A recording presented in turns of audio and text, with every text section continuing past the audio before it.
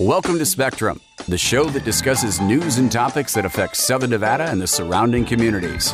Now your host, Jim Tofte. Welcome to the program. I've got two TV legends on the show this morning. Later, stand-up comedian and Good Time star Jimmy Walker is joining me. But first, one of the most genuinely nice people that I've had the pleasure to know, former Laverne and Shirley star Cindy Williams, who is getting ready to appear in a new show here at the Smith Center called Middletown. I've got Cindy Williams on the line right now from Los Angeles. I talked to you a while ago when you had first come out with your book, Surely I Jest, and we got into the whole cool conversation about you meeting Jim Morrison and all that stuff. Yeah, I remember that. When you did meet him, did you ever think maybe there might be something there? Or was it just too intimidating and crazy?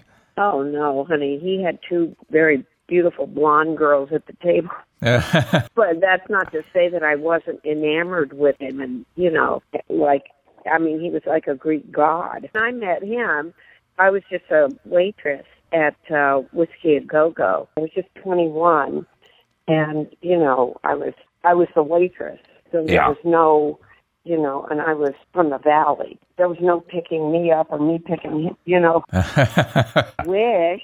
As far as we're concerned here in Las Vegas, you're practically a local. You spend a lot of time on our stages here. I think you did Menopause. That's what I'm doing currently, is Menopause. And then I go into Middletown. But, I am a resident here now. Yeah. Have you seen the Smith Center and the setup over there? Oh, it's beautiful. Oh, Isn't it? Gosh, it's just great. All the way around. I mean, it's such a lovely place to go to. Yeah, I think a few years ago, if people thought that we would have a Broadway stage for people to appear on, and I mean, there have been Broadway musicals and great concerts here for quite a few years now, and the architecture is just beautiful there, too. That's what I mean. The ambiance is just world class. This show, Middletown, it sounds great, and the cast sounds great. Tell me about the show and the other members of the cast. The other members of the cast are Dee Dee Kahn, Adrian Smed, and Dan Most, who I've worked with, from Happy Days, and who I adore. I adore them all, and it's about friendship and about four friends, two couples who spend a lot of their life together, and ups and downs, and like they say, everything in between. And it's fun, and it's charming, and it's got heart, a lot of heart, and it's very, very relatable on all those levels. I know that you crossed paths with the Happy Days folks because you were a spinoff, your show. Did you have any scenes with Don Most in those early days? Oh, yeah. When we first did Happy Days, because they, as you said, they spun us off from Happy Days, so we came in and did like 5 Happy Days, and then we did these crossover shows, which is where they come on to our show, and we come on to their show, and part of the show would be, the show would start, half of it on their show, and then we, take the rest of it into our playing field, so to speak, onto our show. And, I know Donnie. I know Don Most from when he was Donnie Most. It's funny. I think that's probably one of the first shows that did kind of the crossover type of thing, don't you think? I think so, yeah. ABC did a lot of those in the year of the dinosaur, in those days. And they were, popular and a lot of fun to do. And so I'm really looking forward to working with Don again. We play husband and wife in this. He's one of the nicest guys. I've interviewed him before and just had a great time. Oh, yeah, he really is. Just a genuine, nice guy, and so talented. Same could be said of you, and I've never met or talked to Dee Dee Kahn before, but she just seems like the sweetest person, too. Yes. Oh, my goodness, and you're right about that. He is just a genuine, talented, fabulous person also. And so much fun. I've never worked with Dee Dee, but we're acquainted, and, through the years we've seen each other. And she's just a lovely, lovely person. I'm looking so forward to this. And Adrian, of course. Yeah. Fantastic. and he's just wonderful. Anyway, it's a play that everybody should see. They won't be disappointed. They'll be very entertained on every level and go away just feeling good about themselves and, a little thought-provoking also about one's life. I mean, it's so relatable, this play, and I think everyone who comes is going to really, really enjoy it. I've heard great things about it. Your life has been so interesting. There were so many different roles that the ones that you got, and when you look at American Graffiti, I believe you nearly turned down the role that you ended up doing because you wanted to play the Candy Clark role. That's correct. Yeah. When I read the script, I called the casting director and said, I love this, yes, but I want to play Debbie, the fast girl. And he said, it's already been cast. So I looked again and I said, well, what about Carol? He said, that's a part for a 12-year-old. And I said, I can put braces on my teeth. And he said, we're actually casting a 12-year-old in that role. And that was Mackenzie. I just didn't want to play the part of the girl who cries all the way through the movie. Cries and complains all the way through the movie. But I was blessed to get a chance to play it in the end, and it worked out perfectly. I remember hearing something about how you and Harrison Ford, who had a small role in the film, finally got a look at one of the dailies, and you thought, this is going to be something. Yeah, George Lucas had assembled about halfway through the movie, which would be 2 weeks into it, because it's a 28-day schedule. George had assembled 20 minutes of what we had done, and we thought we were just doing a plain old car movie. And so he invited the cast to come in and see it, and he put the music in, he had edited that in. And when we saw this 20-minute assemblage of the film, we knew we were in something incredible. And Harrison turned to me and said, this is flipping great. And he was right. He was absolutely, and I knew it too the minute I saw it. The person who didn't know was Richard Dreyfuss. He didn't come and see that assemblage. And then by the time the movie came out, he was working on The Apprenticeship with Betty Kravitz, and he was in Canada. And we called him and said, oh my goodness, this is the greatest movie. There's lines around the block in Westwood. And he said, what? And we said, lines around the block. And he still, I saw him recently, and he was talking about that. He said, I just couldn't get it into my head that this was a movie that was great. So anyway, we always tease him about that. But yeah. Do you look at someone like Harrison Ford at that point? There could be no way that you could think to yourself, this guy's going to be a major star. I could see him as a major star, but I wasn't thinking, oh, look at Harrison, he's going to be a major star. I mean, something like that. Yeah. I found him before the movie. We were friends, and he was just Harrison, just Harry. Funny and always getting into some kind of mischief and, wonderful, funny person. Then he became Harrison Ford. But, I remember when he was up for the part of Han Solo, and George wasn't sure because on American Graffiti, he and Paul Le Mat, the wonderful Paul Le Mat, had gotten into a little bit of trouble, just drinking beer and stuff like that and horsing around. And so George had to think about casting him as Han Solo. And we all went in, not all of us, but some of the cast from American Graffiti went into George's office and said, oh, you've got to give Harrison this part. He's, he was born for it. And George did, and the rest is show business history, Jim. Well, and of course, Han Solo was a troublemaker, as it turns out, that character. So I guess it was perfect. It was great casting. How did your role in The Conversation come to you? Francis Coppola, who was co-producer of American Graffiti, was the producer of American Graffiti, which was shot right before The Conversation, or a year before. He screen tested actresses, and I was one of them said he screen tested. And so I got it from the screen test. And you had scenes, if I'm not mistaken, I'm trying to remember, with Frederick Forrest? That's correct. Yeah, he seemed like a pretty cool guy. I mean, I've seen quite a few things that he's done over the years. Very cool guy. He's eternally cool, like Harrison. I know that your scenes were separate from the other cast members, but did you spend any time with Gene Hackman? Oh, yeah. We had rehearsals with, the whole cast had rehearsals together because Francis Coppola, when he directs, he does this marvelous thing where he sometimes has the actors change parts. And so we changed parts one day, and Gene played Frederick's role, and Frederick played, another role, and we all just switched parts around. That's incredible. I had never heard that before. Yeah. It's not a theater game, but it's a great way to really connect with the whole piece.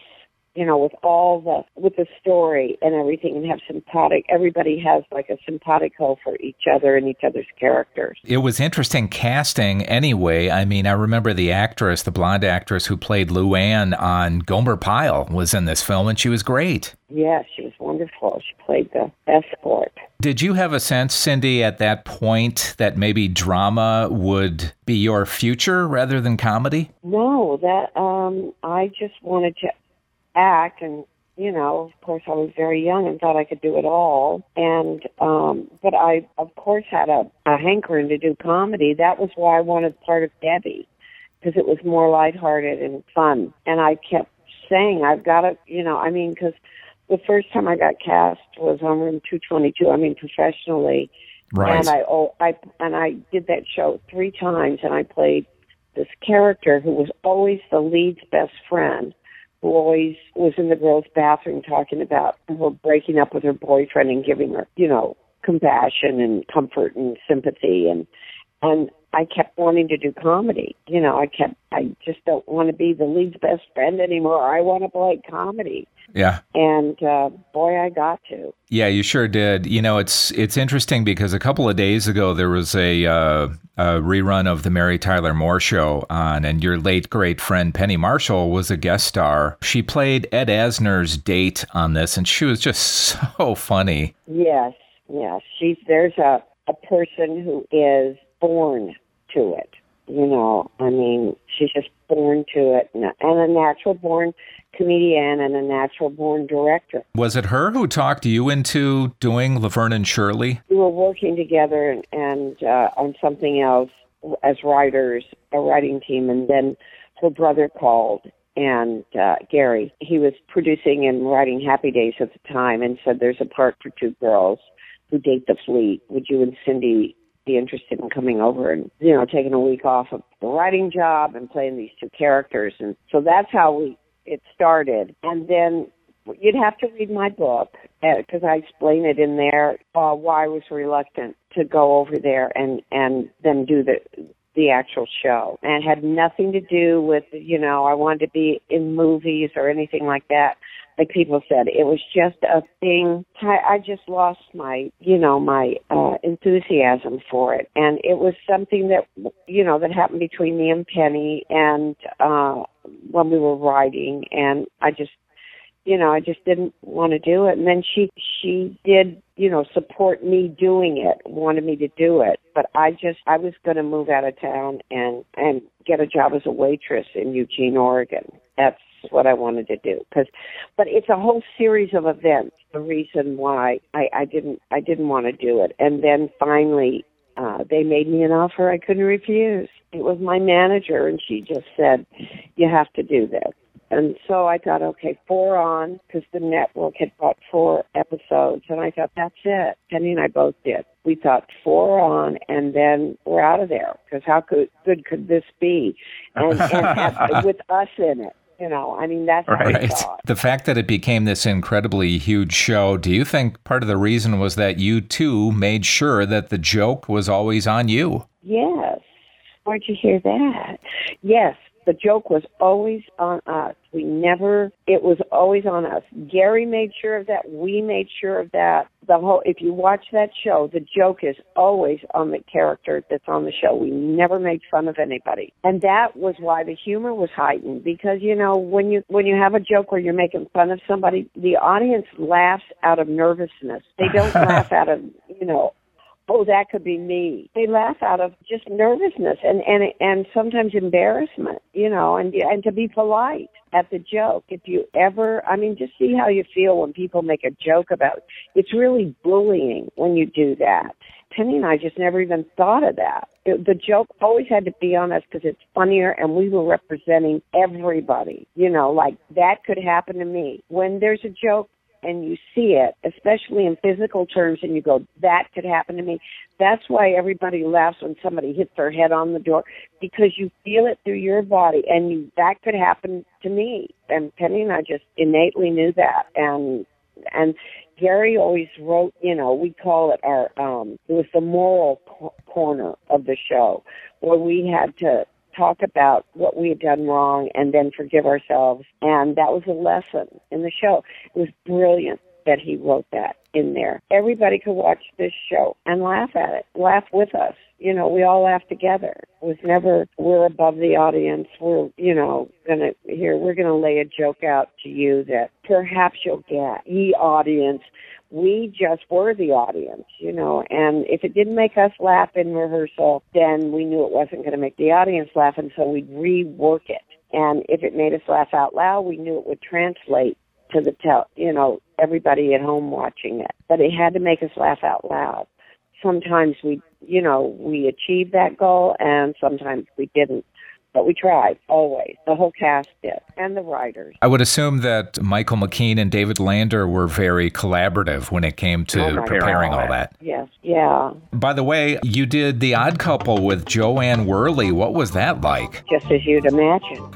It was so much fun. A dear friend. Fabulous, just bigger than life, Joanne, and it was so much fun. And we did the roles opposite, where I played Oscar and she played Felix. Anyway, it was the opposite of what you might think it would be. Well, we're all looking forward to seeing you coming to Las Vegas for Middletown at the Smith Center. The shows are March 31st through April 1st, which is appropriate, and you can call the Smith Center box office for more ticket info. Cindy, it's always so nice to talk to you. I do appreciate it. Thank you very much, Jim, and come and see the show. You'll love it. I will for sure. Thank you, Cindy. Good luck to you. Thanks, Jim. Vice versa. Bye-bye. My next guest was already a stand-up comedian legend when he got the part on Norman Lear's Chicago-based sitcom, Good Times. How he got there is almost as interesting as doing the show itself. Let's welcome Jimmy Walker to the program. How are you, buddy? How are you? I'm very good. I'm here in Las Vegas, and I know that you're here quite a bit. Are you living here by any chance? Yeah, I've been in Vegas since, probably 1978, like there. I guess it has been a while. Congratulations, by the way, on your comedy special with Michael Winslow called We Are Here. That's great. Yeah, we're still here. We are still here. We are still here, yeah. Yeah. When and where did you guys record this? We recorded it in L.A. at a venue that's probably 30 to 40 years old called The Palace. And Brian Weiss, who does all the specials and stuff, he wanted to go to a new place, and we record like 10 people at a time, and we had a lot of people on the show with us. So everybody took a day. We had Louis Anderson and Paul Rodriguez and Daryl Hammond and Rita Rutner, who I think lives in Vegas actually. Right. We are like a third or fourth of the group to finally get our special out there, and we love it. It's fabulous, and it's new for us because we're a little older group and we're not used to this streaming thing. So this is a streaming deal, but. So right. We'll allow that to happen. It's going to be peachy. I remember seeing clips of you on the Jack Parr show. How old were you at that point? Oh, my God. Really? Probably on YouTube. I don't mean to date myself. That was actually my first show, and the way that was very strange. The way that came about is I was at the Improv in New York, And my class of people, which included a lot of people, included Bette Midler and David Brenner and Steve Landesberg from the Barney Miller Show. We would all sit around and talk after our sets. And we'd stay up till like 4 or 5 o'clock in the morning. And I was the only guy not doing television at that time. There were 1,000 TV shows in New York. We had David Frost and Dick Cavett and Joe Franklin. Johnny Carson was still in New York. And I said, oh, gee, I'm the only one not on TV. And they said, well, you should be on TV. And I said, well, I'm not on. So they went to Jack Paar and asked Tom O'Malley, who was the talent coordinator, how about Jimmy Walker? And Tom O'Malley said, oh, we don't like Jimmy Walker. He's terrible. So they said, well, if Jimmy Walker's not on, we're not on. So Bette and Brenner took a very strong stand that I should be on. And doggone it, I got on the show, and luckily I got a few laughs. And from there, we went on to whatever we claim that we do now, whatever that is. The thing that I always hear from comedians who were at the Improv or the Comedy Store or whatever, and that is Johnny Carson's show, that was the ultimate goal, right? Without a doubt. That was going to Mecca. That was it, man. That was the place to go. Being on that show is really important. How did you end up getting the part on Good Times? Because of the Jack Paar show, I was able to get a job as what they call a warm-up comedian. I got a job way or over 57th, 11th, or whatever it was, warming up for a show called Carlucci's Department, which is a great idea now. It's about an unemployment office. And we had some great people on, James Coco and Jose Perez and Candy Azar and a lot of other really good people. And the casting director for Norman Lear, Pat Kirkland, saw me do the warm-ups. And luckily, I was getting a few chuckles. So she brought Norman Lear by to see me do the warm-ups. And they said, well, we're doing a show in Los Angeles. It's the Esther Roll show. Would you like to be on the show? I thought they were fibbing to me. I had no idea. I said, no, yeah. I said, if the show goes, let me know and whatever. Because people, I don't have to tell you, you've been in radio for 1,000 years. Right. People are always fibbing to you. People say, yes, I'm going to do this. So you just go, yeah, well, if you get it, let me know. And doggone it, it happened. And I never auditioned or did anything like that. My audition was doing my act. And usually most of the stuff, and working on the script here, at the Trop or whatever. But we got the show from that. That's how that happened. It happened literally from just doing the Jack Paar show, which led to a lot of other antennas. So television at that time was a major, major force. Jimmy, I've heard the story about how you finally go to the first table read. The whole cast is sitting there. You really know this. You've been doing the whole deal. I went to the first table read, and they're reading the script. And being a comic, you're very, very direct, okay? Very direct. Right. They're reading the script, and I go to the guy sitting next to me, and I go, man, this stinks. This is terrible. I wrote this is garbage. And the guy looks at me like I'm insane. So I get up and I walk away, and Alex Manning comes up to me and says, the guy you were sitting next to was Norman Lear. And I didn't know who Norman Lear was. And Norman Lear obviously had been part of the writing team. And they came down on me, I don't have to tell you, like a ton of bricks. Yeah. You cannot talk to people that way. Because when you're a comic, anything goes. I mean, in town here we have Andrew Dice Clay, and we used to have Sam Kinison. So people talk like that. But then, boy, oh boy, I learned my lesson very well because I had to put on asbestos underwear because they burnt the hole in my old underwear. The other thing I heard you got blasted for by Lear is when you suggested that your very attractive co-star Bernadette Stanis do a pinup poster similar to what Farrah Fawcett did. And how did that go for you? You know what happened? I was doing a guest appearance on The Fall Guy, okay? This shows you how long this goes by. Yeah. So they have those pallets, that they line up and they lift stuff on those cranes and stuff. And I said to the guy, what are those pallets? What's all those boxes of stuff? They said, those are Farrah Fawcett's pinup posters. And if you remember, she had a tremendous poster that everybody went crazy about. Right. Everywhere I go, people go, Bernadette Standish, who plays Thelma. They said, Thelma is so gorgeous. God, we love to have pictures of her. We love to have this of her. We just love her. So I said, my heck, darn it, old fiddly bee. Suppose we put Thelma in a one-piece bathing suit like Farrah Fawcett. We could sell me. And I was thinking of, because there's no black pinup people, right? There's none of that. And here comes Norman Lear, and he says, hey, did you just suggest that Bernadette, our girl, with virtue and everything, post? I said, yeah, Norman, it'd be great. We have a ton of photographers here, and we can put Bernadette in a base. He says, just because you are illicit, don't try to make our girl Bernadette part of your disease culture. I was not even being ugly or anything. Yeah. I thought it was a great idea to make money. I mean, you look, the Kardashians last year only made a quick $70 million. And I seem to remember that she ended up posing a lot of times in bathing suits after that. Not really. No, she won't do it. Every time we do a ton of autograph shows around the country, right?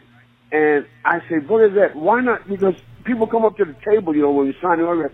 Oh, God, you're beautiful. When I was a kid, I used to dream, you're the best and this and that. And she still really won't do it.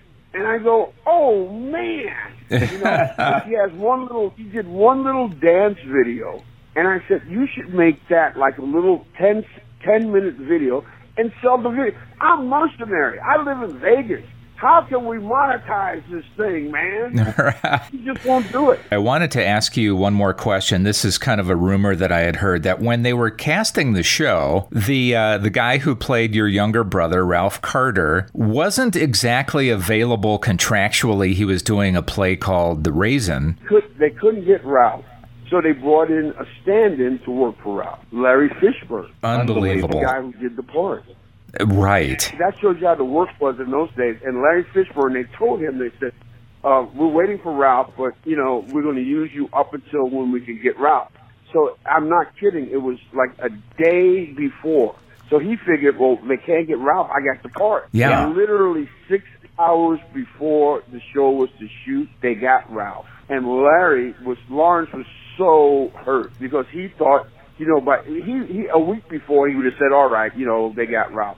But here we are, 6 hours before the show is to shoot, and they bring in Ralph. But the strange thing about it, the careers have been so different. Every time I see Lawrence, I said, man, imagine if you had been cast in our show instead of doing the career that you've had. Lawrence had an incredible career. Exactly. You know stuff. I like that. Always liked you. I wish I could talk longer with you. Your new comedy special with Michael Winslow is called We Are Still Here, and it's out there, as you say, on Amazon and Comcast, DirecTV, all the streaming areas. It was great talking to you, Jimmy. Hey, beautiful, man. See ya. Thank you. All right, buddy. Take care. Good luck to you. Thanks again to Jimmy Walker and my earlier guest, Cindy Williams, who is appearing at the Smith Center in Middletown at the end of the month. I might suggest that you pick up Cindy's great memoir, Surely I Jest. Thanks to all of you for listening this morning. I do hope to see you back here next Sunday at 7:30. Spectrum is hosted, written, and produced by Jim Tofte. If you have suggestions on future guests or topics, please send them to spectrum@smiradio.com.